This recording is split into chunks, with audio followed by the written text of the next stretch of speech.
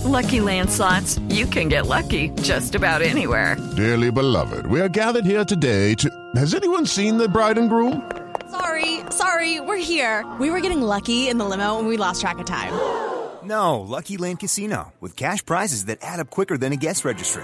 In that case, I pronounce you lucky. Play for free at LuckyLandSlots.com. Daily bonuses are waiting. No purchase necessary. Void where prohibited by law. 18+. Terms and conditions apply. See website for details. Step into the world of power, loyalty, and luck. I'm gonna make him an offer he can't refuse. With family, cannolis, and spins mean everything. Now, you wanna get mixed up in the family business. Introducing The Godfather at ChumbaCasino.com. Test your luck in the shadowy world of The Godfather slot. Someday, I will call upon you to do a service for me. Play The Godfather, now at ChumbaCasino.com. Welcome to the family. No purchase necessary. VGW Group. Void where prohibited by law. 18+. Terms and conditions apply.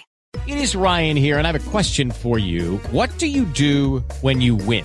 Like, are you a fist pumper, a woohooer, a hand clapper, a high fiver? I kind of like the high five, but if you want to hone in on those winning moves, check out Chumba Casino. At ChumbaCasino.com, choose from hundreds of social casino-style games for your chance to redeem serious cash prizes. There are new game releases weekly, plus free daily bonuses, so don't wait. Start having the most fun ever at ChumbaCasino.com. No purchase necessary. VGW Group. Void where prohibited by law. See terms and conditions. 18+. The Chels is backed for the season by Ladbrokes.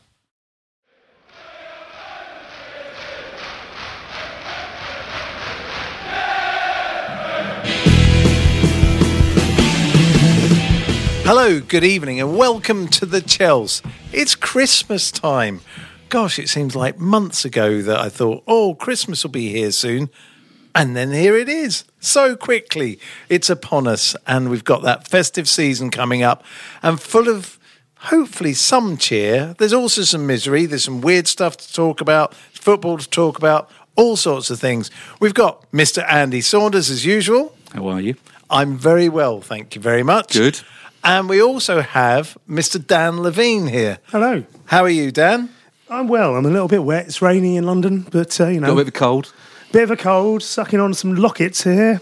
Product placement for you. But that's get it all out of the way before Christmas, mate. Well, yeah, exactly. And, you know, hopefully the sea... Did you get it because of the sea air down at Brighton, do you think? Or? I think this was lingering around since Wolverhampton. Think of the things you might catch in Wolverhampton. Well, we certainly caught a cold, and you certainly did as well on that night. But exactly. I suppose we should go back because last week, it was a funny old week. We'd had the whole Raheem Sterling thing that happened, and that sort of blew up, and hopefully you thought that was an end to everything. And then things just got stranger through the week, didn't they? Did you go to Vidi, Dan, or... I did, and can I just say, what a wonderful city Budapest is. It's amazing. I've been a few times, yeah. Beautiful city, wonderful country, friendly people. Great. Had a wonderful time looking around the historic sites, eating some really good food, drink some cracking beer. Do you normally do a kind of day either side and make a thing of it, or how do you normally do it? I tried taking a little bit of local culture. It's always good to meet some local people, some fans of the other club, see a little bit of history, and as I say, have some good food and wine. So what was your best meal there then?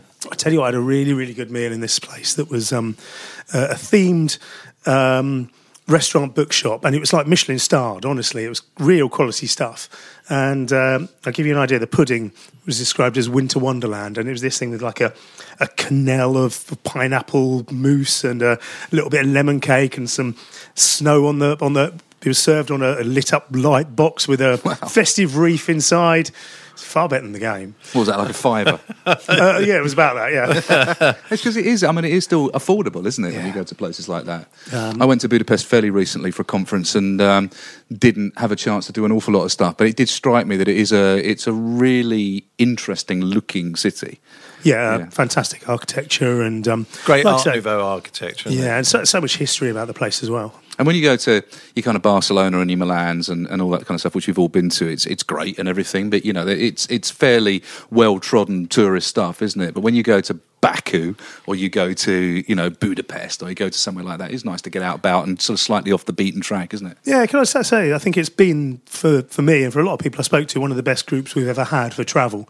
I always think that in a draw, there's three things you want. You want something near, something far, and something beach.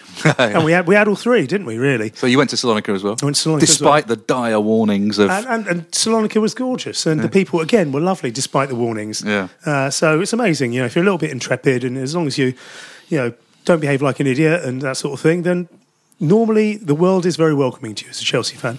Well, it's interesting. So how would you take... I mean, OK, we all know we've won the group and we're through. So the draw was yesterday and we got Malmo. Now, that isn't a fiver. I've been to Malmo. That's take your big wallet territory, that is. Yeah. It's astonishingly expensive in Malmo. Malmo is so expensive that people go to a different country, Denmark, for a drink. That's right. It's cheap, and a tank of petrol, because it's about half the price. It's across the bridge, isn't it? And Denmark is about twice what it is here. So it's just... So you have the Copenhagen on one side of the bridge and Malmo on the other side of the bridge, and you can just go across, as per the Nordic Noir series of the same... The bridge. The bridge, yeah. I've been on it. I've been across that bridge a few times. It's an amazing thing, because you can just see down on either side of you. It's quite... And there's a train runs below it, doesn't it? And also as well, I went a long time ago, before there was a bridge, and you used to have to get hovercraft over. Was your hovercraft full of eels? Yeah, very good. Or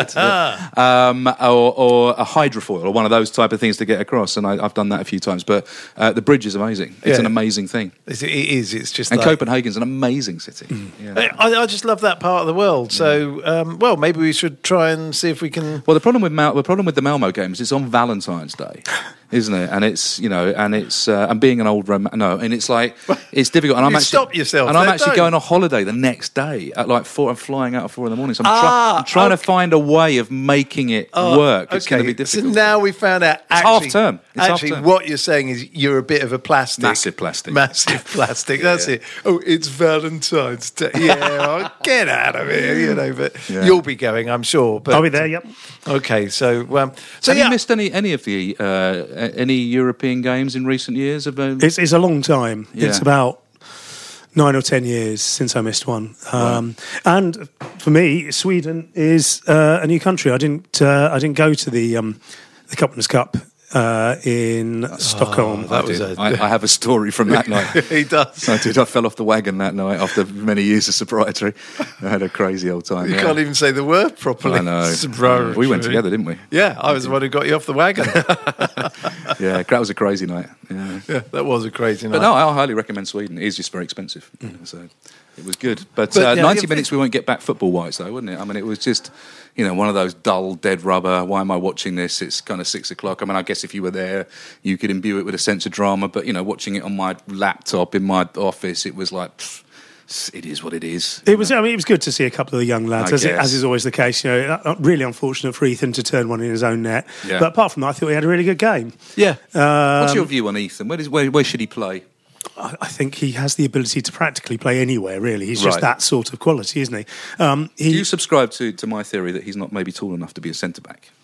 I think that you might have a point there, but he's maybe better in a sort of defensive midfield role. Yeah. But then he's just so mobile, isn't he? And he's so mature. It's just unbelievable how he carries himself and how he looks like a captain, doesn't he? Oh, totally. Yeah. Whether or not he's Chelsea captain, of course. I don't know, but Wales captain without a doubt. Yeah. No, it was good to see him. Yeah, but he looks as though he's one of those players who seems to have the trust of the club and the coaching staff and the manager. And it just seems like they're trying to work out what his best role is, because we've seen him sort of play a couple of positions now. He's definitely the golden boy. Yeah. He's the one that they're putting all the eggs in the basket for, Not Callum? Well, not to say that they're not offering plenty of opportunities for Callum. I'd like to see them offer a few more, obviously. I think a lot of people would. They want anyone to come through, really. They know that's an easy win for the fans, isn't it? So, if you can bring a homegrown player for, they know PR-wise. A homegrown player from Exeter. Well, a young player that's kind of spent some time in the academy, I guess. Yeah, well, I mean, I suppose the other thing is, things have gone a bit awry for Christensen. And I'm interested to see what your take on him is. My take is that Christensen got destroyed by Conte through last season, through overplaying and insistence that he had to play all the time. I wonder what your take is on Christensen. It's an interesting view. He's been phenomenally unlucky, hasn't he, really? And everybody believed in him last season and the season before and thought that he was the one to do it. But it seems for whatever reason that Sarri just doesn't seem to fancy him. He definitely likes Lewis because of his ball-playing skills, and Christensen's got that. The difficulty, of course, is the age-old thing. He doesn't have the maturity, he doesn't have the experience. Of course, everyone will ask, well, how the hell does he get it if he doesn't play? Do you think he trusts him? Is that the problem? I think that is the problem. Because I don't think I do, Dan. I don't think I do trust him at the moment. It's like whenever he plays, he feels like he's got a bit of a ricket in him. That's my problem with it. I've said it a lot recently. I'm not down on him. I'd love him to come through. I think he's class. You know, for 96% of the game, he plays really well, but then you're holding your breath, you know, of course, at certain other times. People will say exactly the same about David Lewis. Yeah, of course. Of course, and I think he's a problem as well. You know, I do genuinely think that he can have astonishingly, you know, sort of mind-blowing games like the Man City game where you look at him and go, well, you're clearly the best central defender in the world. And other games where he just looks like a puppet on a string. Yeah, no, it's interesting because I think we've got a few question marks over players. And Sarri doesn't strike me as though he's a fool. You know, when he was coming under fire, oh, well, you don't know what you're doing with Kante, you don't know this, you don't know that. It's quite interesting because you've sat in with press conferences with him, so you probably got more of a feel for him. But he strikes me as one of those, he sort of, you know, kind of shambles his way through things. But when he's actually pushed, he comes back with an answer. Like he said demonstratively what he thought of Kante. And I'm just wondering also what your take on Sarri and how he views the press and when he decides to give tough answers back. I'm not sure he's the most comfortable animal in that sort of setting. Having watched a few of them, obviously, Jose Mourinho, who's lost his job today. That was going to be a quiz for later, that one. What happened 3 years and 1 day ago? Well, quite. He's a natural at that, although he's looked really uncomfortable in recent weeks. Carlo Ancelotti, you know, he was fairly comfortable. But it doesn't really feel like Sarri is. He likes to hide behind the language barrier a little bit, although his English is very, very good. I just think he wants to get on with coaching. Yeah, he seems as though he's not really fussed about doing things. If you ask him a specific question, he seems to give a specific answer. Like he said about Ruben earlier in the season, he said he's not ready yet. He's not tactically understanding what I need him to do defensively. That's why he's not in. And gradually things seem to be working through. He does seem to give honest answers when pushed. Maybe he's just desperate to get out and have a cigarette. He doesn't want to be sitting in a press conference. What is that little thing that he holds? Is it a filter or something? It looks like it, doesn't it? I think that's what it is. Like a fag end. Yeah, that's right. It does look like it. It's an odd thing. I've been trying to work out what it is, but he seems to suck very hard on it and things. But if it's mentholated, I'll have one right now. Yes. So I don't think there's a huge amount to talk about the Mulvidi game. Well, dead rubber. We saw some kids. It was all very good, and William played well, and all that kind of stuff. But really, I mean, well, it's the fans. I mean, I guess it's the same things that we were talking about last week with Raheem Sterling, but round two. First of all, we hear them. They're doing the song. I mean, you're there, you're in the ground. It's really hard when you hear reporting of these things from distance as to A, how many people were doing it, B, was it something that seems to be happening more and more, and C, then you've got the other side of it where you've got the fans in the town with the Headhunters flag. And can I ask a question? Yeah. Dan, you've been, all over social media this week. You've become a lightning rod for a lot of frustration from the fans in terms of their upset and rage about how the media are treating Chelsea. You seem to have become the kind of like the lightning rod for it. Wouldn't it be easier just to kind of back off and not say anything and just report on the game? Maybe it'd be easier. I don't feel that I can do that, I'm afraid. This has been there a long, long time, as you both know. I've heard this a long time. A lot of people, thousands of people have heard this over the years. What are we talking about? Just really, really unpleasant abuse in the ground. Largely at Chelsea, the racism takes the form of anti-Semitic abuse. A lot of people will say that's down to Tottenham. I'm sorry, the excuse doesn't rub. There are words you don't want to hear when you go to football, and really, really derogatory stuff about largely about Jewish people. It's just not pleasant. Nobody, whether they're Jewish or not, wants to hear that in a football ground, and it has been there for so long. I said this in the summer. I wrote a piece about the club trip to Auschwitz, which I went on. I said in that piece in the summer that I had not been to a game in 34 years covering this club and as a fan where I'd not heard some form of racist abuse. And that is entirely true. A lot of people have told me that it's a lie. Okay, well, that's my truth. I've been there. All I can tell you is what I've seen. It's my truth too, by the way. And, I've been 100% behind you in all of this and received a fair amount of abuse myself. And, this idea that this doesn't get sung at every game, that it's a rare occurrence, is nonsense, certainly where I sit. And, Tottenham and the Arsenal song gets sung at every single game. Now, a lot of people choose not to sing that last bit, and that's fine. If you want to sing the song and not sing the last bit containing the Y word, that's fine. But to say that it doesn't get sung is nonsense. Sorry to interrupt you. I wanted to just back you up on that. And also, the point is that I think for a long time that song got sung, and the majority of people did not sing the Y word, but there was invariably at least one or two voices or whatever. What I've noticed is there is a quantity of voices now that are doing it. It may tail off a bit. This is at home. But it's going on, and it's going on. Okay, this may be a reflection of everything socially that's going on, but we have to look at our own house and get things in order. This is the big argument, isn't it? That Spurs fans have, in inverted commas, reclaimed the word. They refer to themselves as the Yid Army. They self-identify as that, and so therefore, a lot of fans' argument is that they have normalised the word, so to pick Chelsea fans up on it is disproportionate and unfair. Spurs should stop singing it. They should stop that tomorrow. Today, if they can't do it tomorrow. It's gone too far. It's not their word to reclaim. The vast majority of Spurs fans, I'm told most surveys say 95% or more, are not Jewish. Martin Samuel wrote a very, very good piece in the Mail today saying that he was on a flight, and the guy who was up front said, we're arriving in wherever it is, Barcelona.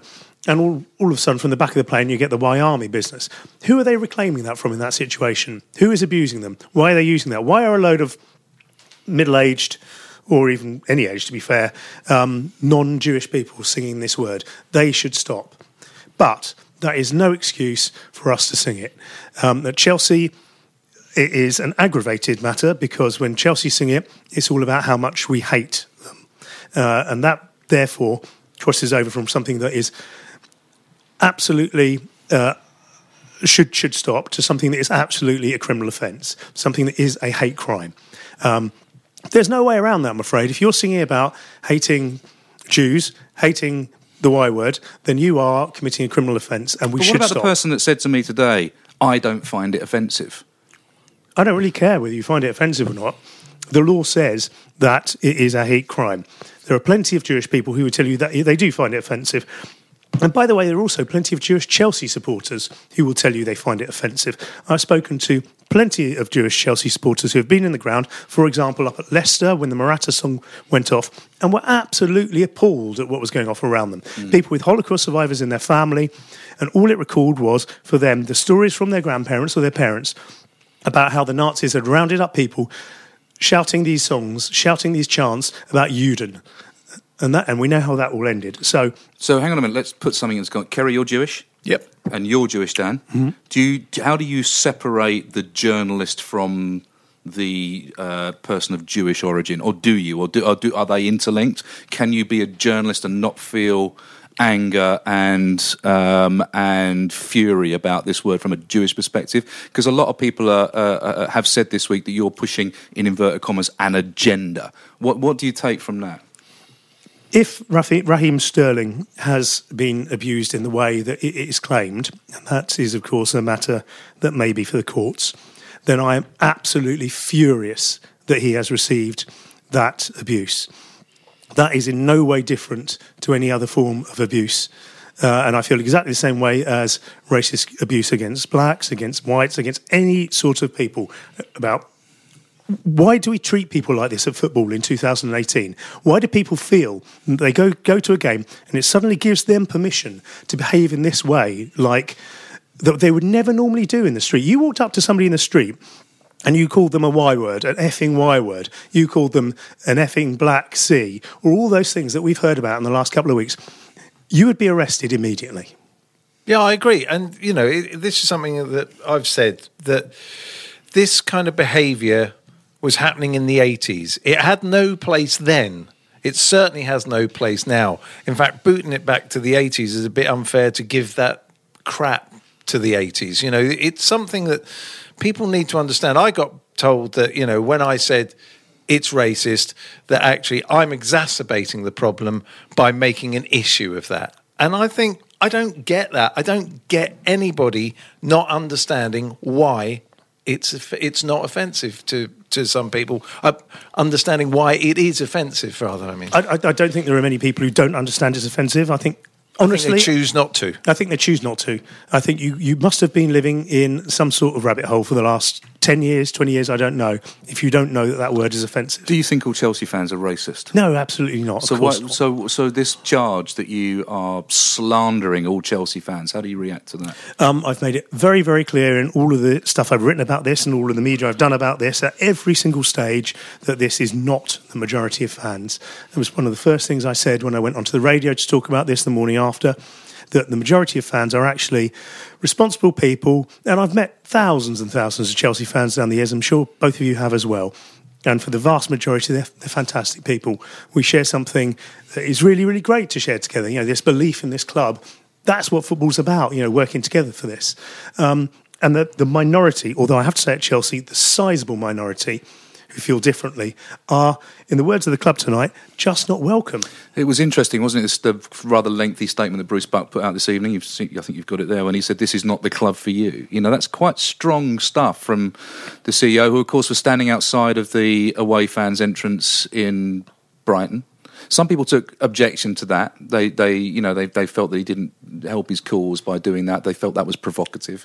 I don't know. It just seems that there is a sense amongst Chelsea fans that they are being picked on in some way. Certain Chelsea fans. Certain fans that they're being picked on, that the media doesn't look at other clubs, that it looks at Chelsea, that it sensationalises things. I have a certain amount of sympathy with there does seem to be a big focus on Chelsea, but Chelsea fans are not helping themselves by continuing to do this kind of stuff. Yeah, no one likes us, we don't care. Are we Millwall all of a sudden?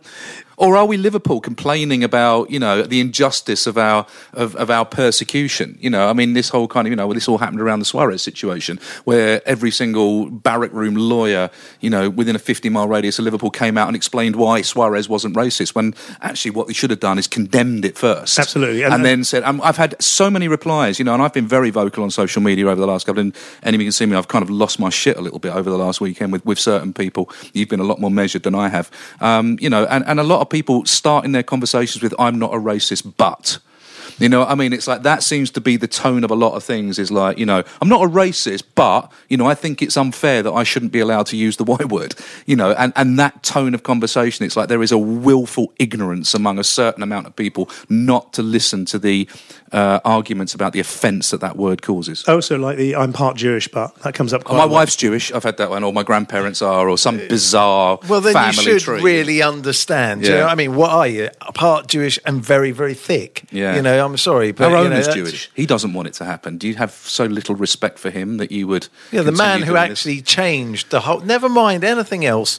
Things happened for Chelsea when Roman Abramovich came to this club and put heart and soul into turning into a success. I don't care what anyone says. So all those people, you know what? You should all leave the club, because you've got a guy who's Jewish in charge of it, who's made your lives so wonderful. What did you think of the club's response, Dan? Are you pleased with it? The statement issued today, I think, is very heartening. I think it's very positive to see them taking such a hard line.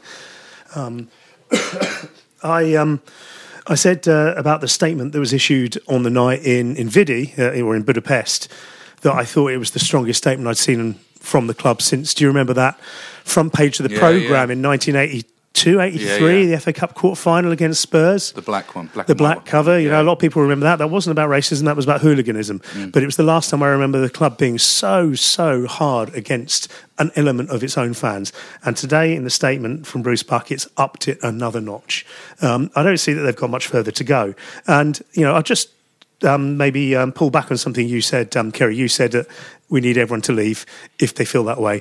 We need everyone to leave if they feel that way, or alternatively, they need to change their behaviour. Yeah, of course. Change is always acceptable. You know, that's something, and one would hope that change through education works.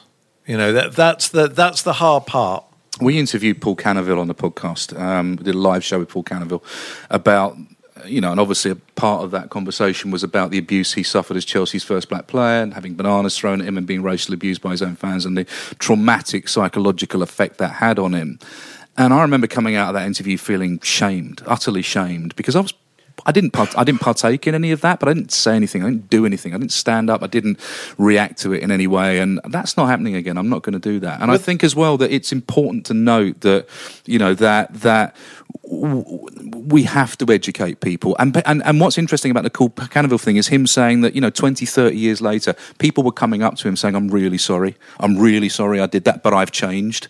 You know, but you know, over the years I've realised that was stupid, mindless, racist behaviour. And that heartens me a little bit that people can change. We just need to find a mechanism to help them change. Yeah, I think that's true. And if they can't change, they need to do one. Yeah. Exactly. You know, but I guess the most important thing is, you know, a lot of those people are kind of scary people for a lot of people. What do people do? How does one help people change things? How do we make change happen? How do we elicit change? Something I've been thinking about over the last couple of days is this idea of groupthink, of mob mentality, of how difficult it is if you are somebody that subscribes to groupthink. If you go with a bunch of mates, if you go to your football match with a bunch of mates, if you're part of a group of people, to be the person that turns around and goes, you know what, lads, this is a bit out of order. To be that person, you know, because then you stand the chance of being ostracised from that group, and that's a kind of scary place to be. If your whole life and your social time is bound up in a group of people,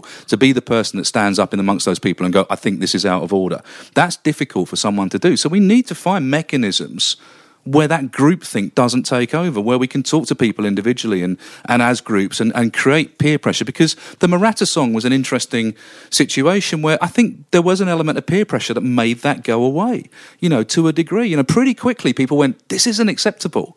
You know, they didn't say anything, they didn't do anything, but there was a feeling on the terraces that we stood at the Leicester game. You know, we stood at various away games and we saw half-hearted little attempts to get it going, and they were, you know, they were sung out, they were shouted down, and I genuinely believe that the majority of Chelsea fans will change the tenor of the approach if given the tools to do so. Yeah, the club is under an awful lot of people will see it, fans will see it as stick at the moment from the media, and they won't like it. People, you know, don't like. I spoke to a guy on social media today who said he was appalled that somebody down at Brighton was on the platform there in his boy's face saying he was a racist. That's appalling behaviour, isn't it? You shouldn't be doing that to a little boy. But the reason what was that story? That an opposition fan was getting in his boy's face, calling him a racist in this guy's view. Okay, and that's terrible, you know. But we can all do something to make this club lose that tag, this tag that we don't deserve, because the vast majority of our fans are not racist. And we can all self-police. We can all be that person. You know, I think people just need to know that there are more of us than there are of them. I totally agree, and that's been a mantra of mine for the last couple of weeks. There'll always be more of us than you. There always will be, you know, and we will rise up and we will prevail. You know, I genuinely believe that. We're going through a sticky period at the moment, but you know, I've been here before. You've been here before. How old are you?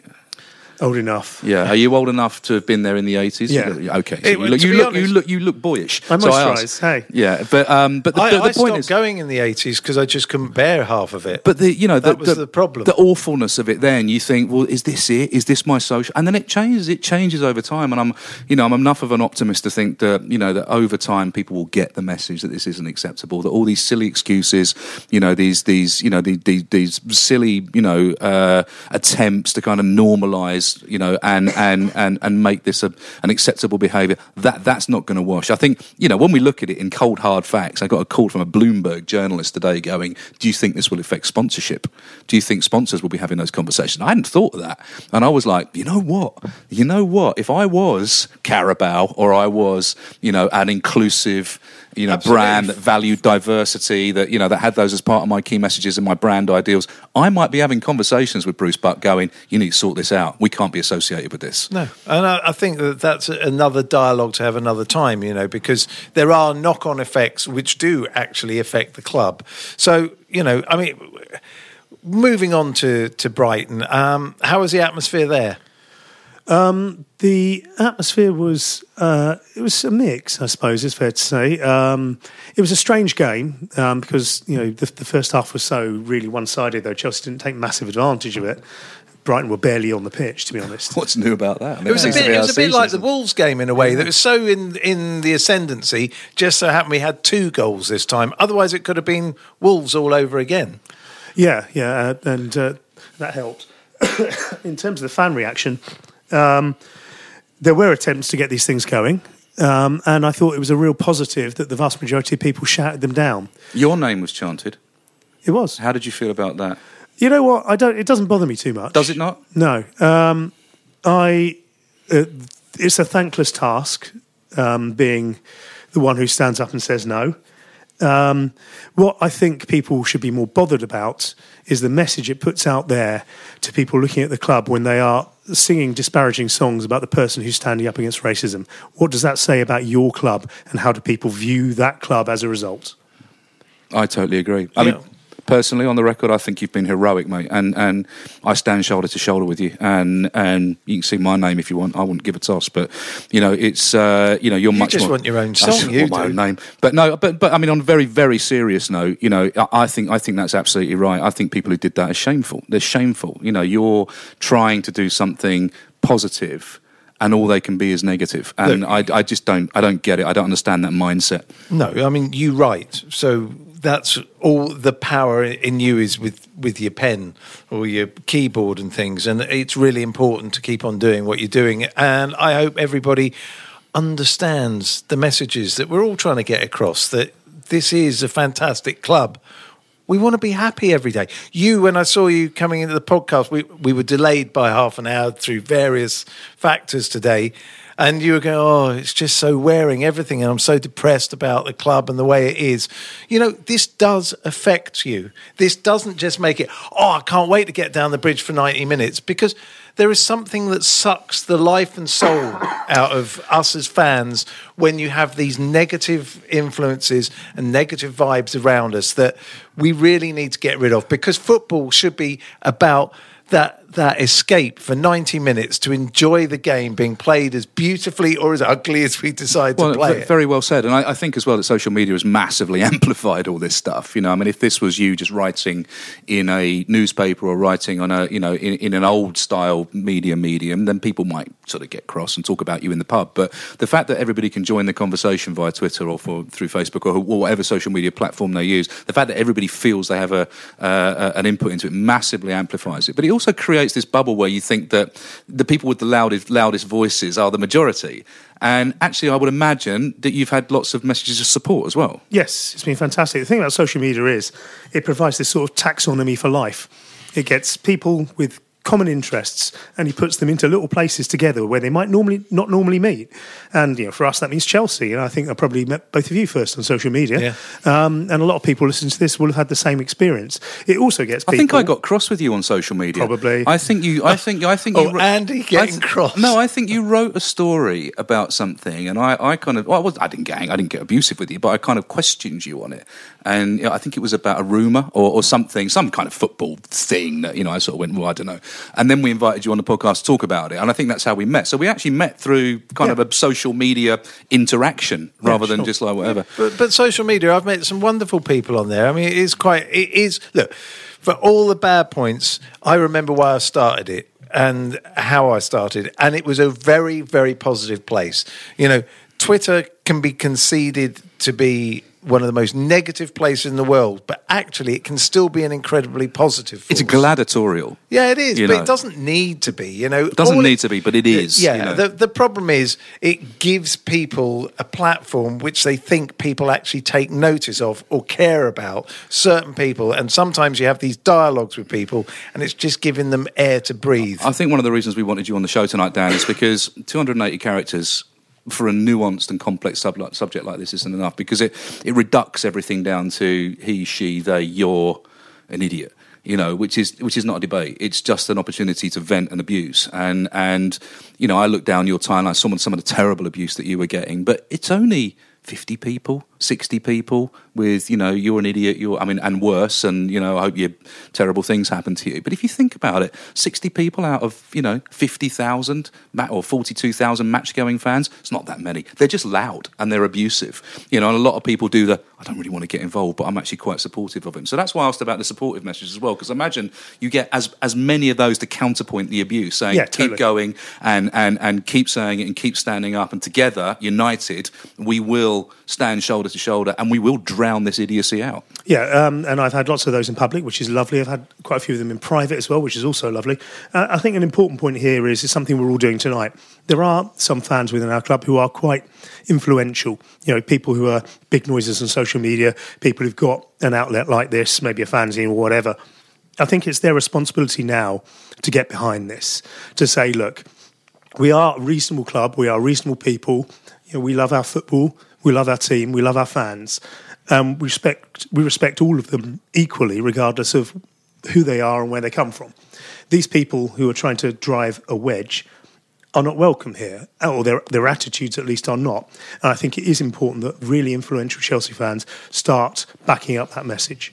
Yeah, I think it's absolutely true. And well, we should. One of the things I wanted to. Sorry, mate. I just wanted to just give you a chance to address this, because I found this ridiculous. Few fans were sort of saying, "Yeah, but you're really xenophobic. You're a terrible xenophobe, and you did all these xenophobic tweets." I just wanted to give you an opportunity to answer that question, because I saw that come up quite a lot. It's like, I'm not taking lectures off of Dan Levine. He's really xenophobic. It's a ludicrous and tiresome debate, I'm afraid, and it seemed to be run by a small number of trolls. I'm terribly xenophobic, which is why I go all over Europe following Chelsea, trying to meet local people in these countries. It's nonsense.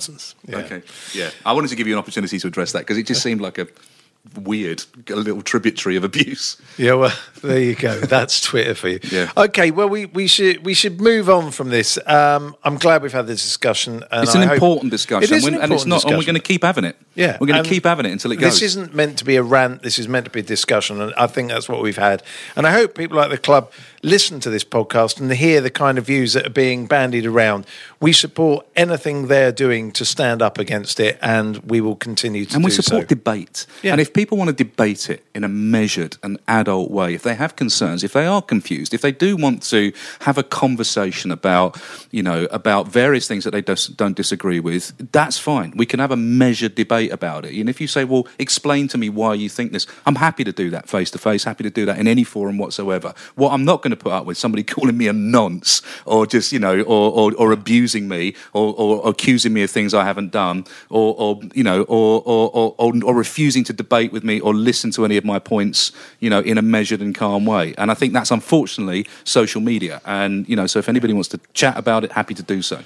All right, well, we should move on to the Christmas season is nearly upon us.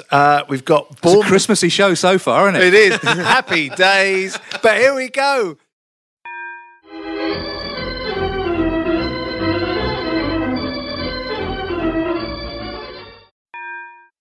The Chels is backed for the season by Ladbrokes. Here we go. This is it now. It's Christmas spirit coming up. Hundreds and hundreds of games.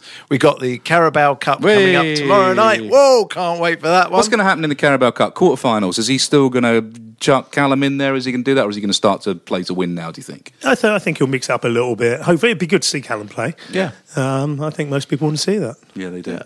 And I think people the one thing I've said since the being in the Europa League is I'm enjoying Thursday nights. Okay, it's not Tuesday or Wednesday, but I'm actually enjoying Thursday nights. We're finding out that Callum Hudson-Odoi, he's got real good potential. He's got the abilities and things.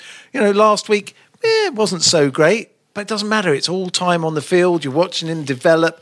It's exciting. I don't really mind about all of that. I've always loved the League Cup. And I've always loved the Europa League. I think they're great competitions to see different elements of our club that we don't normally see. Yeah. And that's why I asked the question whether we're just going to revert to our strongest sides. Like, I'm within sniffing distance of a trophy now. 3 games to a trophy. I could, just put the big guns on the field and win I think we'll save that for the semi-final against Man City, shall we? Yeah, exactly. So tomorrow night will be interesting. We'll go through the predictions in a minute, and then the whole Christmas season. Okay, here's another question. I don't know the answer, but I'm sure you will, Dan. When was the last time we played on Boxing Day, not at home? Norwich away, about 4 years ago, 3 years ago. More than that, I think. Was it? I think it's a long time. Yeah, it's quite strange. It was a very, very. It absolutely poured down with rain the previous preceding days. I remember a mate giving me a lift up there, and everywhere in East Anglia was flooded. Yeah, I remember it because I had an argument with my wife about it. Because my wife's birthday is on Christmas Day. And I said I'd quite like to go to Norwich game because I've actually got a place up in Norfolk near Norwich, and I went, what I'll do is I go up on Boxing Day and I watch the game, and then we'll go to our place, and I'll meet you up there, kind of thing. And she was like, "Yeah, it's my birthday. I'd quite like you to kind of be around." So I remember it quite clearly. Did you go to the football? No, of course I didn't. I'm not a boss in my house. Oh, that's so satisfying. It feels about anyway. We can figure out when that was, but what? Yeah. You're going to Watford, presumably? Mm-hmm. Yeah, same. Oh, it's nice and easy for me. It's just down the road. It's 15 minutes from where I live. So, actually, you're not that far, are you? Yeah, I mean, you're not 50 miles away, are you? I'm in a good distance. Yeah, yeah. So it's actually a series of games that we should get a lot of points from, shouldn't we? We should get a full set of points, really. Well, I think that's tempting fate. No, but in principle, we should. Yeah. When you look at that run of games, we've got. I know you're both looking disgusted at me for saying it, but no, I just think it's it's the Christmas period. There's lots of games, one after the other. Anything can happen. I remember that crazy Aston Villa game on Boxing Day when it was 4-4, 4-4. I mean, silly games like that can occur over that period. Players that are coming from, different countries that aren't used to playing over the Christmas period sometimes are slightly shell-shocked by it. We've got... So what have we got? Leicester... We've got Leicester, Watford, Palace, Southampton. Yeah, I mean, it's quite a lot of games in a short space of time. And Bournemouth tomorrow night. Okay, all of those are winnable. All of those should be 3 points. All of those you'd think would be handled. I just think it's the Christmas period, and all bets are off. So, okay, first question: do you consider Mourinho getting sacked today a Christmas present or a tragedy? I tell you what, isn't it strangely reminiscent of everything that's ever gone before? How about that? We always knew it would end like this. Of course we did. A few days before Christmas, just signed a new contract. How could it possibly happen again? Yeah, and now all the discussion seems to be about whether it's 22 million he takes home or 24 million. Tough life. It's got to be a hard decision for a club to get rid of him. On a serious note, is he now at the point where he is damaging his brand? Where this greatest football manager in the world, whatever he achieved with us, I think we've always got to have a place in our heart for Jose. And if he really were to step back realistically and go, wow, that was an amazing period under his stewardship, that we had when we won all those trophies and had those amazing times. Are we now looking back and thinking he's slightly tarnished it and he's become this tiresome, slightly bullying, miserable, grumpy, slightly old-fashioned, outdated coach? On a personal basis, yes, as well, because I just remember the first time he was at Chelsea, and he was just so alive, so charming, so fun to be with. Even when he came back the second time initially, he was just full of love, vibrant, impish. Yeah, I remember going to with a female friend a press conference that he covered at St James's Park. It was post-match Chelsea press conference, and she said, what she said was there wasn't a dry seat in the room. And he's lost that attractiveness, hasn't he? He hasn't got much of a twinkle anymore. Well, I don't know where he can go now either. There's no team in England he can manage now, I don't think. Well, Klopp's not going anywhere, is he? Exactly. So he can't go to Spain and manage Barcelona because of the Real Madrid thing. It won't happen. Who's at PSG now? PSG, Thomas Tuchel. So I think he'll stay for a while. Bayern Munich. Yeah, I can't see that. I think the only thing he can probably do is take some time out and become the Portugal manager. I can't see him ever taking time out. No, really can't. No. He should have done that before. He should have done that when he left Chelsea. If he'd taken a year off then, I'm sure we'd see a better Jose Mourinho than we see at the moment. Why hasn't it worked for him? Is it down to him? Yeah, a little bit, I think. A lot, in fact. He's just become self-destructive. And he's a man who... I did an interview a little while back on Talk Sport, and I said, to start this discussion about Jose Mourinho, let's talk about all of the times that he's admitted he was wrong. Okay, now let's move on to the next question. Yeah, he's not got a lot of self-reflection, has he? No. Well, he'll be all right at Christmas. He doesn't have to go out much now, does he? We can go home from his travel tavern. Yeah, exactly. The one he's been staying in for the last 3 years in Manchester. Exactly. Mental, isn't it? It's absolutely strange behaviour. Okay, so let's do a quick roundup of the scores. Bournemouth, I'll say 3-1 to Chelsea. Okay, Andy? In your own time. 2-0 Chelsea. I'm going to go 6-4 Chelsea. Hey! Start the Christmas season off with a bang, if only. Okay, so then we've got Leicester at home. Leicester at home is afterwards. I'm going out for a Christmas curry with some journalist mates, so I'm going. It's going to be 0-0, and we'll have nothing to talk about. The journalist nightmare of a meal. Okay, I think it'll be a dull pre-Christmas game. I think it'll be 1-0 to Chelsea. Now I'm going to go for 3-1 Chelsea. Okay, it's slightly calmed down from the Wednesday game there. Then Boxing Day we have Watford. I've got quite a lot of Watford mates. So I got terrible abuse when we got smashed by them at Vicarage Road last year. So I'm hoping and praying that it's going to be a significant win. I'm going to go 4-0 Chelsea. 4-0. Okay, I'm going to go... I'm not sure we're very good at doing a 1-0 and holding on to it. So I'm going to go 2-1 Chelsea. I think I'll go 2-0. 2-0, okay. And then we have Crystal Palace. Crystal Palace. Well, that's always a struggle at their place. Horrid Again, that game. was another horror game last year at their place, a bit like the Watford game. I really, really didn't enjoy that at all. They don't seem to be that good this year. I think they always seem to raise our game. Always seems to depend whether Zaha's playing. I don't know. I think we might sneak that 1-0. Okay, Dan. I'll go 2-1 again, I think. 2-1. Ooh, okay. I'm going to go for a 1-0 Chelsea. Yeah, that's it. And then finally, Southampton. Well, they got hold on, I think I should go first this time. I'm going to go 4-2 Chelsea. Okay. Southampton are in a bizarre state at the moment. They're in flux, aren't they? So I'm going to go 4-0. 4-0. Well, they've got the new manager, haven't they, who gave them a great bounce against Arsenal. Really unexpected result. New manager bounce, I think, will have worn off by then. I think they'll be back to their usual slightly schizophrenic selves. I think that'll be a fairly straightforward game for us, 3-0. Fantastic. Well, that's it. It's time to pack up our little Chelsea sleigh and get out there and wish everyone a wonderful Christmas. When are we back? When are we back? January the 8th, I believe. Yeah, have a brilliant Christmas, everybody. Yeah, Thanks for your support this year. It's been really appreciated. We appreciate all the messages and support from you. Yeah, and thank you, Dan. Lovely to see you, and thanks for having a good old discussion with us. Keep the good work going, mate. Yeah, 100% behind you. That's it, really. Everyone have a fantastic Merry Christmas wherever you are in the world. We know you listen across the world. Have a wonderful time, and we'll see you in the new year. The Chels is backed for the season by Ladbrokes. This is a Playback Media production. Get all the associated links for this podcast at chelseapodcast.net. Sports Social Podcast Network. Mom deserves the best, and there's no better place to shop for Mother's Day than Whole Foods Market. They're your destination for unbeatable savings, from premium gifts to show-stopping flowers and irresistible desserts. Start by saving 33% with Prime on all body care and candles. Then get a 15-stem bunch of tulips for just $9.99 each with Prime. Round out Mom's menu with festive rosé, irresistible berry chantilly cake, and more special treats. Come celebrate Mother's Day at Whole Foods Market.